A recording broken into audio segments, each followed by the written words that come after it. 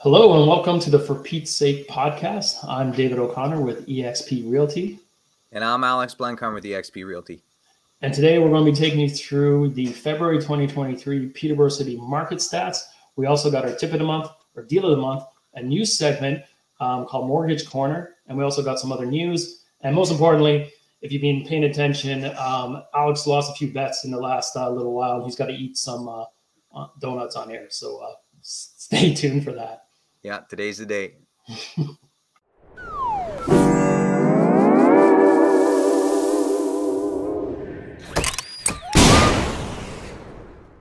Alex, how's it going, buddy? Good. How you been, brother? Good. You hungry? Yeah, getting there. It's getting close to dinner. So, yeah, definitely getting a little hungry. Yeah. You ready for your donuts? Yeah, I was going to bring a fork and knife, but you said you were going to make fun of me, so... Yeah, I said if you were using a fork and knife to eat the donut on air, this relationship would end. Yeah, and I can't have that. Well, we can save that for the end. Yeah. So there's for those. I dropped off a Tim Hortons box that he hasn't opened yet, and there's a mystery surprise donuts inside. So there was a couple of bets we made that Alex is a brilliant guy. I just happened to get the upper edge on a couple of them. I'm sure it will turn around in the future, but. I'm extra excited because if you don't know Alex, he's a super healthy guy. I've never seen him actually eat food. He just drinks water. So I don't know how his body's going to respond to eating sugary donuts. So stay tuned for that at the end. Yeah, straight water diet. But hey, before we get into the presentation, there's a lot of news happening in the Canadian/Ontario real estate world. What do you got for us? Yeah, so some big reports since we last spoke. The first one that came out was the GDP reading for Q4 of 22.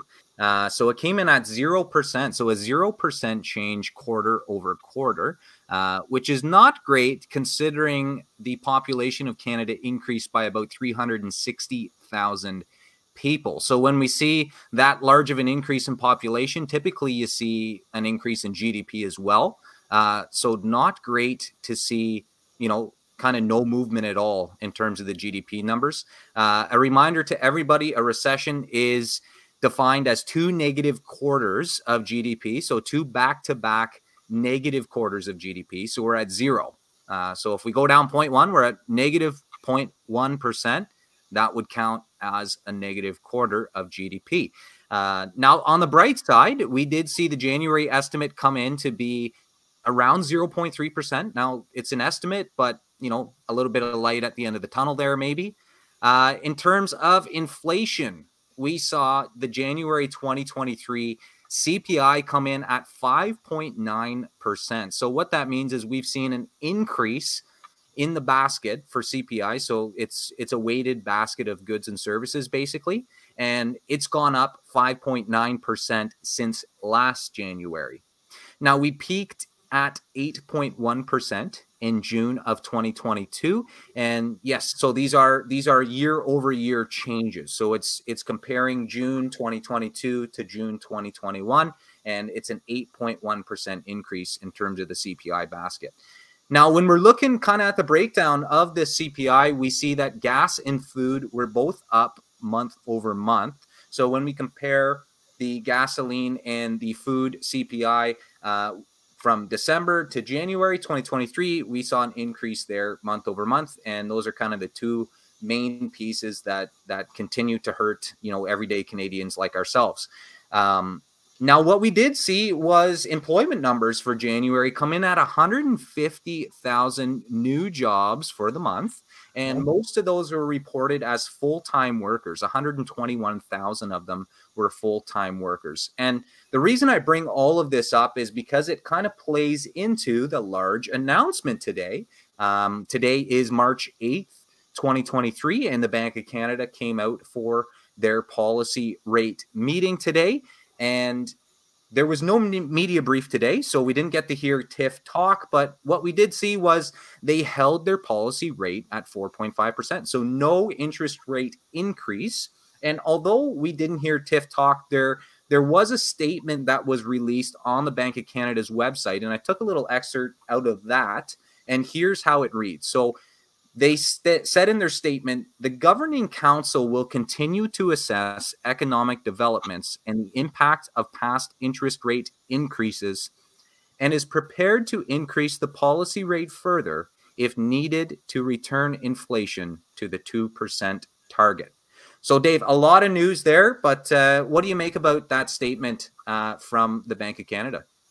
Yeah, so it sounds like there was no rate increase today, as we expected, because when they met on January 25th, they made a commitment to do a pause on rate hikes. So it would be a bad look for them if they did do an increase today. So we weren't expecting that. It does sound like I guess in layman terms, they are setting up the volley for potentially doing a rate hike either when they meet in April, and then if not April, June. So I think they're laying the foundation for a future conversation, which is going to be probably a mid-year rate increase, is what I'm thinking. Yeah, I'd have to agree with you there. And just kind of a side note on why I brought all of those statistics up. All of these things that happen on a macro level in terms of what's happening with Canada, in terms of CPI, in terms of job numbers, in terms of GDP, all of this impacts real estate. The Bank of Canada, it impacts buyer sentiment. And as we know, the market is dictated by interactions between buyers and sellers. And if there's no interaction from buyers because they're hearing all this doom and gloom and they want to put their buying plans on pause, well, then there's no real estate market. So that's why all of these kind of macro statistics are important to kind of look at and to monitor. No, exactly. We're going to get into it, but I'm just going to tease that it seems like a perfect storm is starting to brew where we could see the buyers come back to the table, and we could be going back into a seller's market this spring. So let's jump into the February 2023 market stats. Yeah, let's dive into them.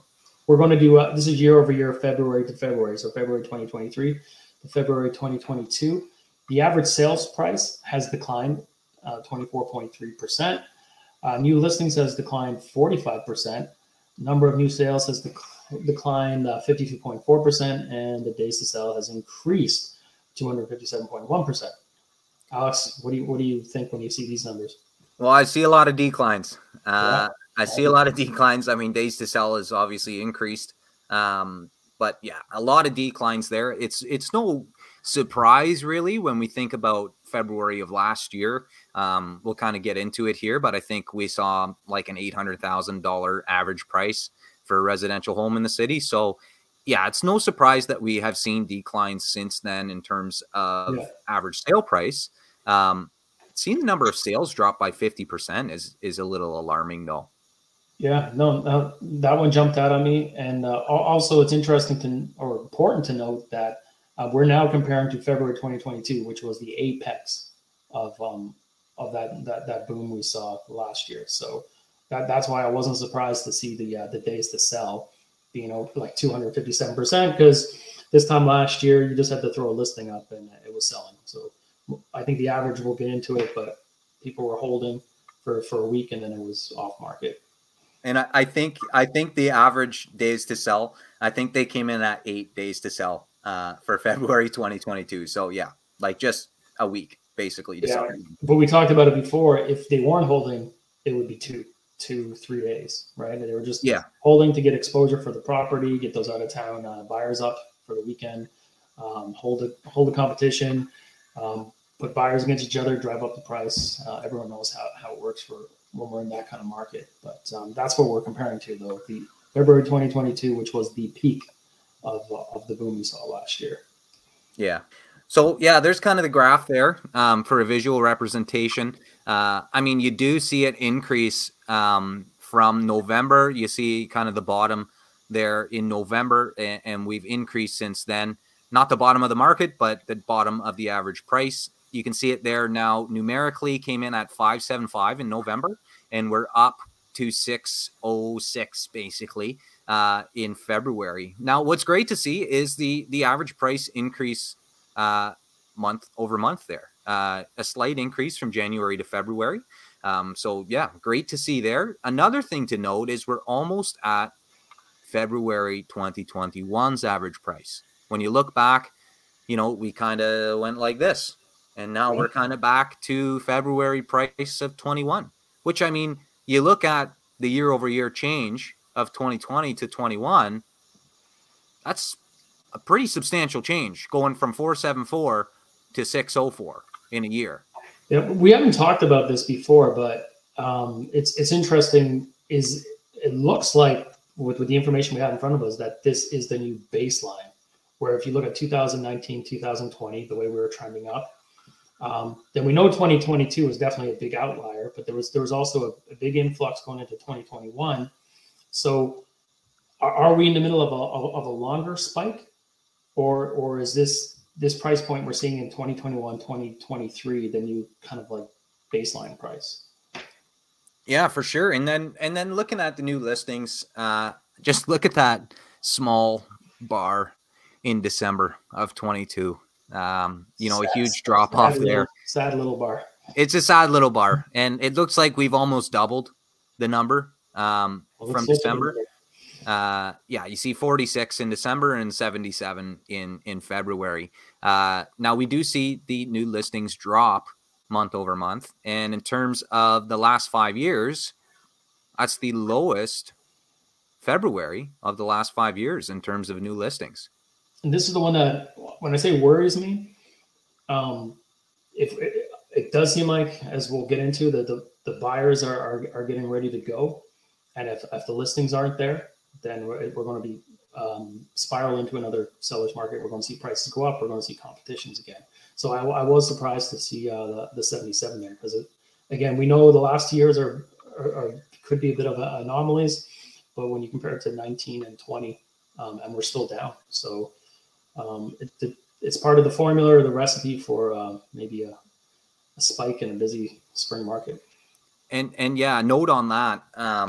And I'm kind of checking active listings in Peterborough, as well as the pending listings. So pending listings are anything that hasn't closed, and the pending timeline there is 0 to 180 days. So anything that has sold basically and hasn't closed in the last 180 days.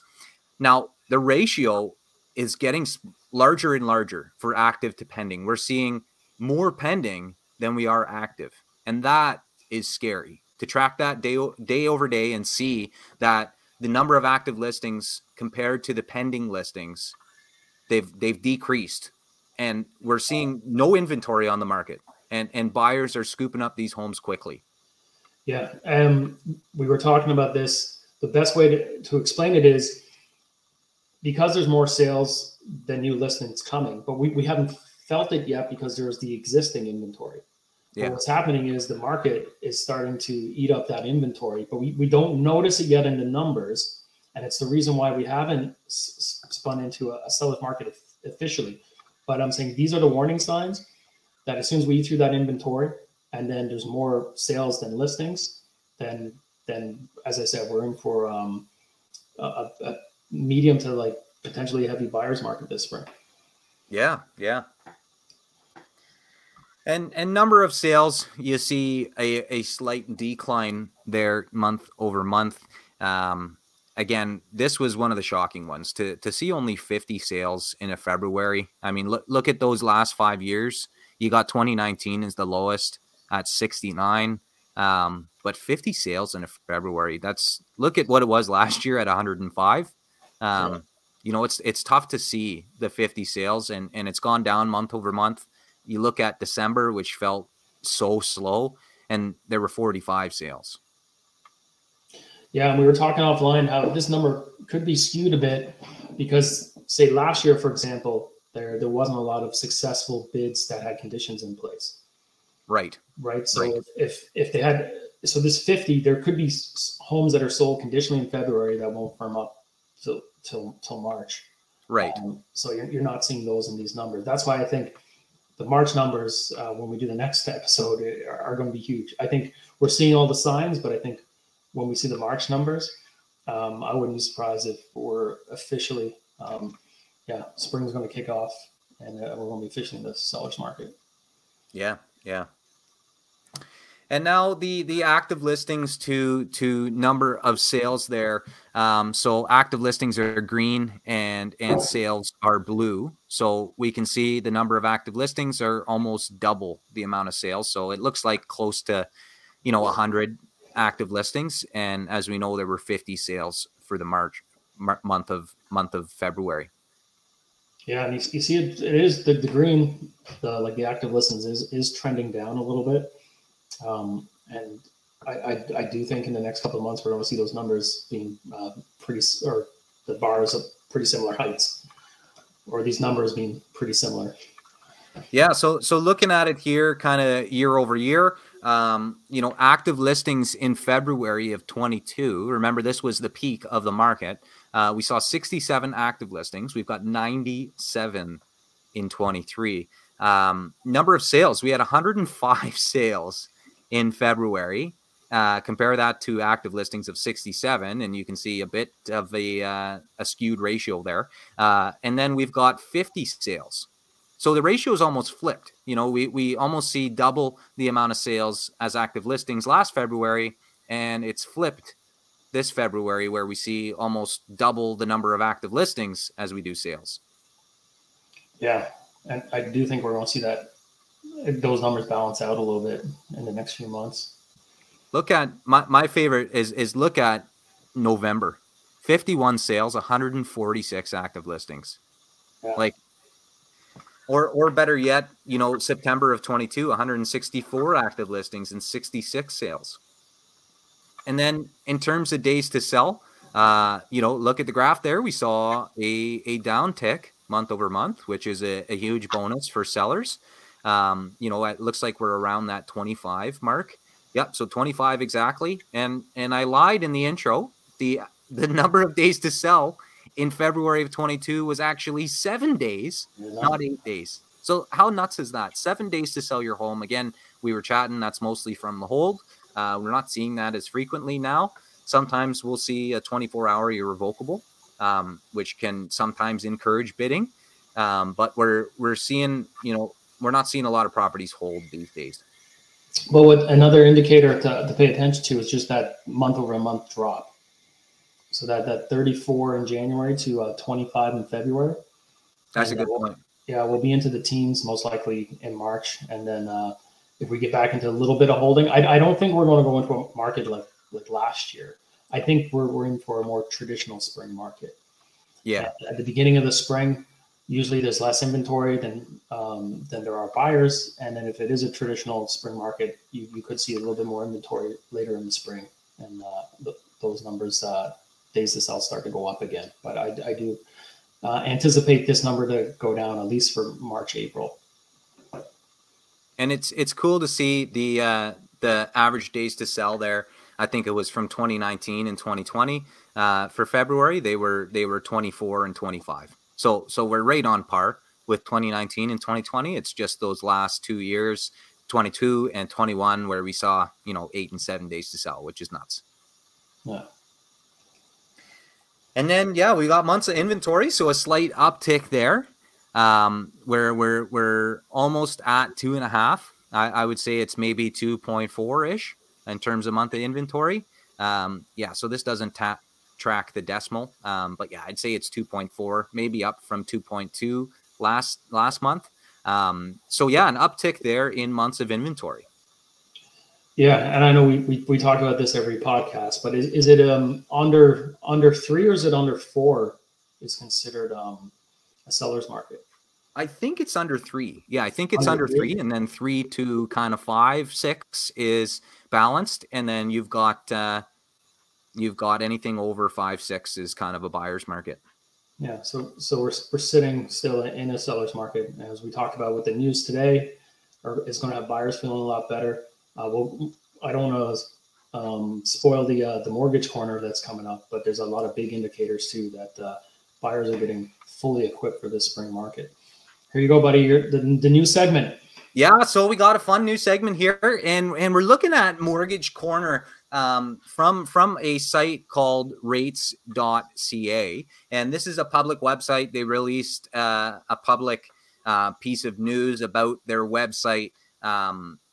in January, at the end of January, kind of what's going on and what they're seeing in terms of mortgage apps and renewals and refinance.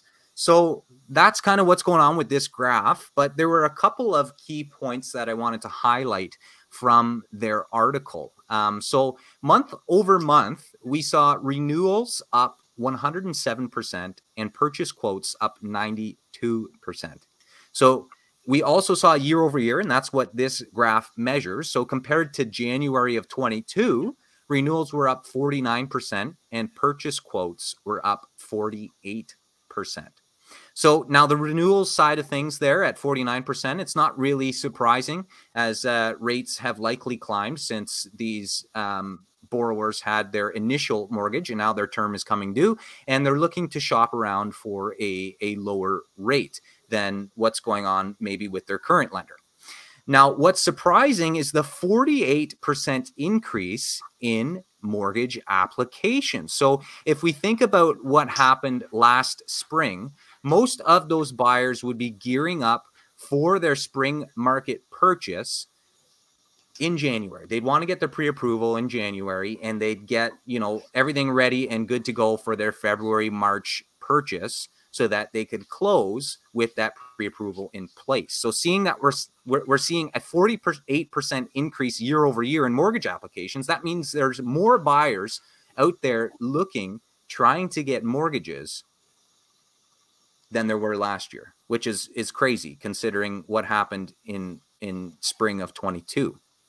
Yeah, now, what happened last year is people were taking on a lot of risk and they weren't going through these proper processes. They were going in clean without doing their financial due diligence just because of the urgency of the market they were in. And we've got a really maybe a surprise here for you. I don't know if I told you about it, but there's a surprise piece of news that I'm going to talk about as well in terms of the mortgage space. Another interesting statistic here from their article, they saw fixed quotes increased. They were up 75% over the past 4 months. So that's compared to variables. So 75% of borrowers are looking towards a fixed rate compared to a variable. And I mean, that's kind of obvious. Borrowers are going to try and maximize their purchasing power. And right now we're seeing fixeds lower than the variable rates. So that's why we're kind of seeing that influx of borrowers turning towards the fixed rate. Another interesting fact was they saw down payment amounts had dropped by 7%. Now, this could be due to falling home prices, but it also could be due to buyers putting less down and taking an insured mortgage, which is any mortgage where you're putting less than 20% down. Because when you take an insured mortgage, most of the time you can get a lower interest rate because there's less risk to the lender because that mortgage is insured. Now, although they are taking a lower interest rate and they're putting less down, sometimes they can get their monthly payment to be lower, even though they have to pay for that cost of mortgage insurance. But what's great is that mortgage insurance cost is actually spread throughout the term. So if you're taking a 5-year fixed rate mortgage, you actually pay that insurance and it's spread throughout those 5 years. Now, overall, we saw an increase in mortgage activity. And this could be due to the seasonality of the market. These buyers kind of gearing up for the spring market, but it also could be due to buyers thinking that this is the potential bottom of the market. I know we've kind of talked about it a bit. Yeah. The other thing to note here with these, like it's January over January, it's just that most lenders, not all, but most lenders will hold a rate for 120 days. So when we see this January spike, as I said, it's people potentially retooling for the spring market. Absolutely. Yeah. And here's that piece of mortgage news I wanted to tell you about. Yeah. So OSFI, which is the Office of the Superintendent of Financial Institutions, super long name, so just call them OSFI. Basically, their job is to regulate and supervise federally regulated financial institutions like banks, insurance companies, and pension plans. So what they're looking at right now is they're potentially changing their loan to income threshold guidelines So typically right now you can qualify for about 4.5 times your income. So let's say you make $100,000 a year, you can most of the time qualify for $450,000 for a mortgage. But this could be subject to change as per OSFI.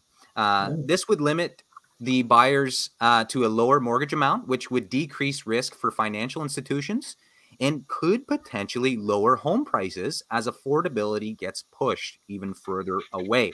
Now, if anything happens, keep an eye on the news. It's likely to come out in Q3 or Q4 of 2023, but that could be a huge change for the housing market. Yeah, you got less spending power across the board. Huh? Yeah, so that I was thinking like that could drop, prices because I mean, if like we were saying earlier, the market is dictated by interactions between buyers and sellers. If buyers can't afford to pay $650 for your house because they can't qualify for that amount for their mortgage, well, then you're going to have to drop the price if you want to sell. So we could see that have an impact on housing and the prices of homes. Definitely. And next up for you, we have the tip of the month. So for this month, we decided to go with a pre-approval letter. So just tying into everything we just talked about, with all the uncertainty in the market, it's always great to go get your pre-approval from your lender. Now, I want to clarify, because I'm sure, Alex, you've run into this a lot. You'll deal with a buyer, and one of the first things you say, well, let's see what kind of budget you have to work with. So have you had a pre-approval? And they'll say, well, the bank told me I have about this, but that's great, but is an official like pre-approval letter? Because there's a big difference between Joe Bob at the bank telling you, yeah, the numbers look pretty good. You're probably good for about like 600 or so, and getting an actual pre-approval letter where they vet your debt to income ratios and they do everything. They give you a very firm number that we will lend you this amount of money. So we always think it's best to go get that pre-approval for a lot of different reasons. You got to know what budget you have to play with, but also financially, it can be very beneficial to you. Yeah, huge benefit for the buyer financially, because like you're talking about, you lock in an interest rate, which is huge when we're seeing bond yields on the increase slightly, but that directly impacts your fixed rate. So if you could lock in, let's say at a 4.9% for 90 to 120 days, and you're able to purchase something when somebody who got a pre-approval maybe a month after you locks in at a 5.2% fixed rate, that's a huge difference, especially for your first term when most of your payments are going towards interest. That is a huge difference on your monthly payment. And let's look just at last year. I know there was one rate increase that was a full point, right? And potentially there was two increases in a period where you could have had your 120 days. Now that is 120 days till the deal closes, right? Yeah. So, but if we look at last year, that's 1.25, 1.5. You potentially could have saved yourself last year. And absolutely, yeah. If you were going variable, which a lot of them were last year, because it increased their buying power, and if you didn't lock in with a variable, maybe you got your pre-approval and your buying power decreased because you didn't go and get that pre-approval, 60 days before, kind of thing.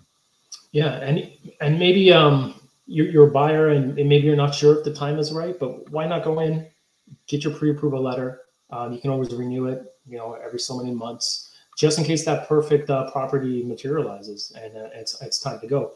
It's kind of like we talked about a couple of podcasts ago. I think my tip of the month was be ready.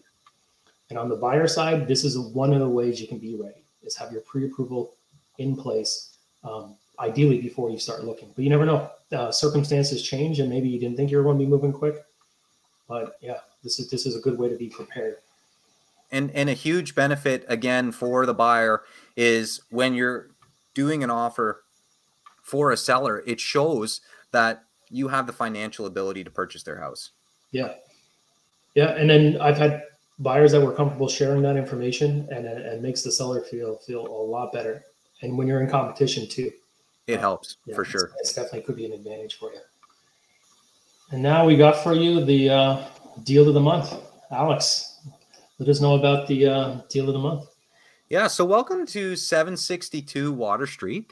Why is this the deal of the month? Well, as you can see there, it's got 6 bedrooms. 6 bedrooms on Water Street. And for those that aren't from Peterborough, Water Street is one of the main roads in Peterborough. And we kind of highlighted this one as a student rental because there is a bus stop just down the road from this property that goes right up to Trent University, which is on the north end of Water Street. So looking at this one, I mean, it looks pretty good for 667. Finish level, it's looking pretty nice for 667. Wouldn't you agree? Yeah, as you know, Alex, I've been through this property. It shows extremely well. There's a lot of recent work has gone into this. It's got a new roof, 2022, new furnace, 2022. Windows are newer. They have a new on-demand hot water heater, 2022, and also a brand new AC unit, brand new deck out back. They refurbished the kitchen. Great layout. Again, for student rental. And here's the bonus. So it's 6 bedrooms. And I know you're going to talk about the numbers soon, but one interesting thing to note, as you're seeing in these photos here, there's a heated garage in the back that has its own electrical, and it would be a perfect either storage space, or it looks like it was previously used as an art space, and that could be additional revenue in addition to the 7 rooms. So yeah, there's a lot of opportunity here. Yeah, a lot of great opportunity. Now, let's jump into the numbers, because yes, this is a great looking product for 667. Beautiful home, but where this property really shines, it's in the numbers. So the listing here, it advertises a potential market rent of $800 per room, which, as we know, kind of watching market rents, it's not out of the question, especially for a property that looks as good as this property does. So let's run the numbers on it. So 6 bedrooms at $800 per room. That gets you a potential monthly income of $4,800. Okay, so what are your expenses? Well, let's hop into the mortgage payment. That's going to be your largest expense. So if you're paying, purchase price for this property is the list price. So we're purchasing at $667. We've got an estimated monthly payment of $3,182 per month for your first 5 years in a fixed rate of 5.24%, which I found on RateHub. Now, it wasn't the lowest interest rate, but I don't believe it was the highest either. But I tried to pick one that was kind of on par with what we're seeing in terms of the big 5 banks. Now, if we're looking at a mortgage payment of $3,182 a month, we can also look at the expenses, which could be taxes. So your tax bill for the month would be $327, and that is $327 a month. That's your 2022 property tax divided by 12 gets you $327 a month. So what does that leave you with? Well, that leaves you with $1,291 a month.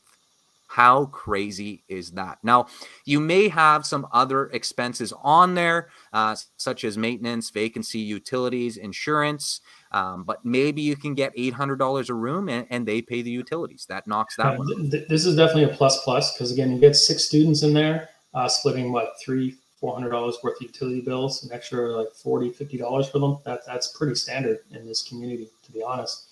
And again, if you get that art space in there, that's just bonus. I think that number would potentially increase as well. And again, you'll probably talk about this some more, but we're talking year 1. Yeah. And that's the best part. Like, year 1 is typically the hardest year to hold an investment property because, I mean, the numbers only get better as you do pay down your mortgage. But this is year 1, and you're pocketing, maybe after all of those expenses, you throw maybe property management in there. We didn't want to do a deep dive on this one just for time's sake, but you're probably pocketing around, $400 a month, and you're putting 20% down. Yeah, and that's and we're padding some of those numbers as well. So that's the thing that's interesting. Here's another bonus pro tip for student houses.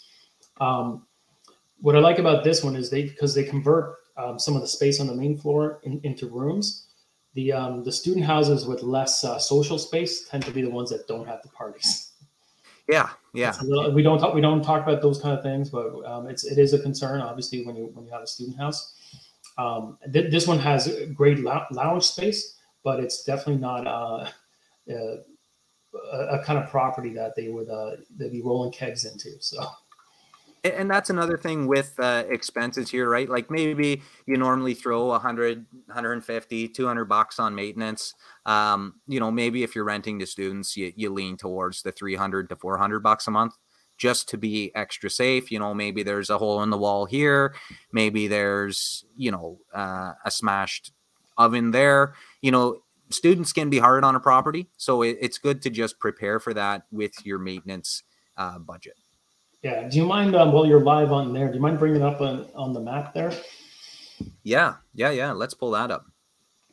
So I think when it comes to investment properties too, the reason I like students is just because if you get a nice long-term tenant in there, it can be great. But what sometimes happens is I just had this happen recently on a listing I had on Edinburgh. But you have these long-term tenants, and the rents are now nowhere close to the current market rents, and it can become very difficult to sell. Obviously, the pros to have long-term rentals, having people in there is it's less demand on you. You have a good tenant in there, you don't really worry about it for years. With students, maybe you get a group of students that want to stay for multiple years, but a lot of times you're doing annual leases and things like that. But the pro is that they're coming out and you can adjust the rents, as the market changes.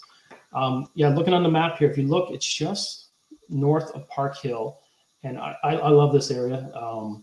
You're walking distance to downtown, and as Alex mentioned, the Trent Express comes right along there, and Water Street's a one-way street going north to Trent, and then George Street that parallels is the one-way street coming the other way, and there's a bus stop right over there, about a 3-minute walk. So primo location for definitely for Trent students or rental in general, because you're so walking distance to amenities. And that's Trent University, kind of up there where my mouse is. So it's just kind of north of Water Street. Great, fantastic park right here as well. I've definitely done a bit of fishing in this part right here. I mean, I've caught nothing but seaweed, but there's great entrances into the river there where you can go for a swim, you can go for a paddleboard, you can go for a canoe up the river, go underneath the Park Hill Bridge here. Fantastic park right here with a jungle gym and a basketball court. I've definitely played there a couple of times as well. So yeah, it's a good area, and it's fantastic, I think, for a student rental with Trent University just being up the road here, and at 667 for that type of property. I mean, you can't go wrong. And as I said, I've been through it. The bones are really good.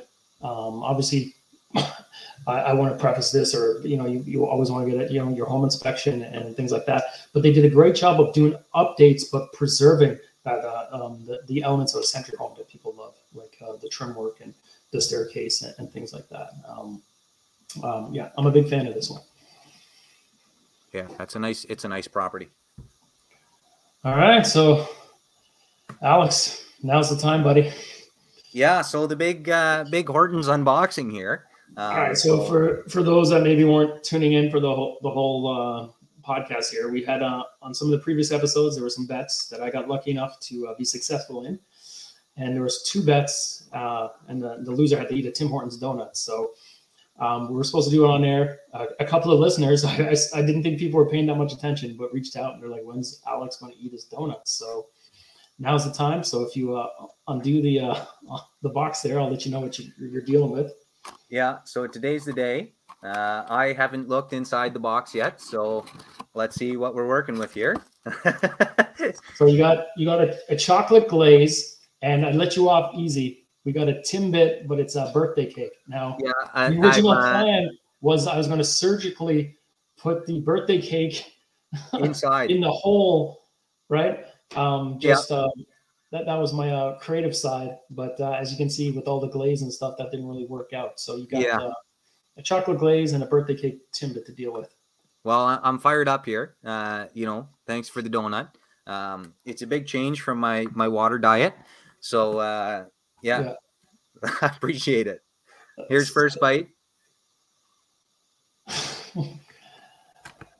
And let's see how Alex's body responds to having sugar for the first time in probably a decade.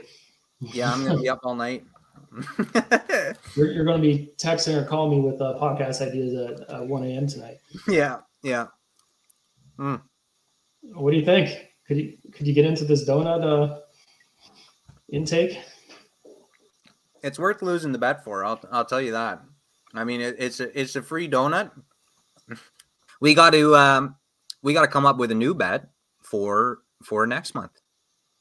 Yeah, so when you were thinking, I know we have the lingering bet about where the market's going to end this year that we did in the year in review, so we still have that one pending. Let's do a fun one here that everyone can kind of do. Average price. I'm thinking average price in March is $6.40 to $6.50. Wow, that's a jump. Yeah, I think we're seeing $6.40 to $6.50. It went up about, I don't know, roughly about 5. I think you could be right, but if you want to do it as easy as the 140 and I'll go under. No way. You got to do. Well, actually, yeah, let's do that. Yeah, because that gives you. If it's above 640, I win. If it's below 640, you win. All right, and that's easier. Then we have a winner every time. I don't feel good about this one, but can I pick my donut? No. What I'm gonna do is get a chocolate glazed donut and a birthday cake Timbit, and I'm gonna put it inside. If only that's what you've got in store for you next month. There you go. I'm looking forward to it. All right, brother. Alex, again, thanks for all the work you put into this, putting everything together. Appreciate that. I appreciate you. If you go into sugar ketosis, call me, call a friend. We're here for you. But thanks again, man. And I'll catch you on the next one. Are you gonna? I appreciate it, brother. Thanks for the donut. Thanks for your time and your insight. Appreciate you as well. And and here's the sign off, folks. Until next time. That's all, folks. Take care.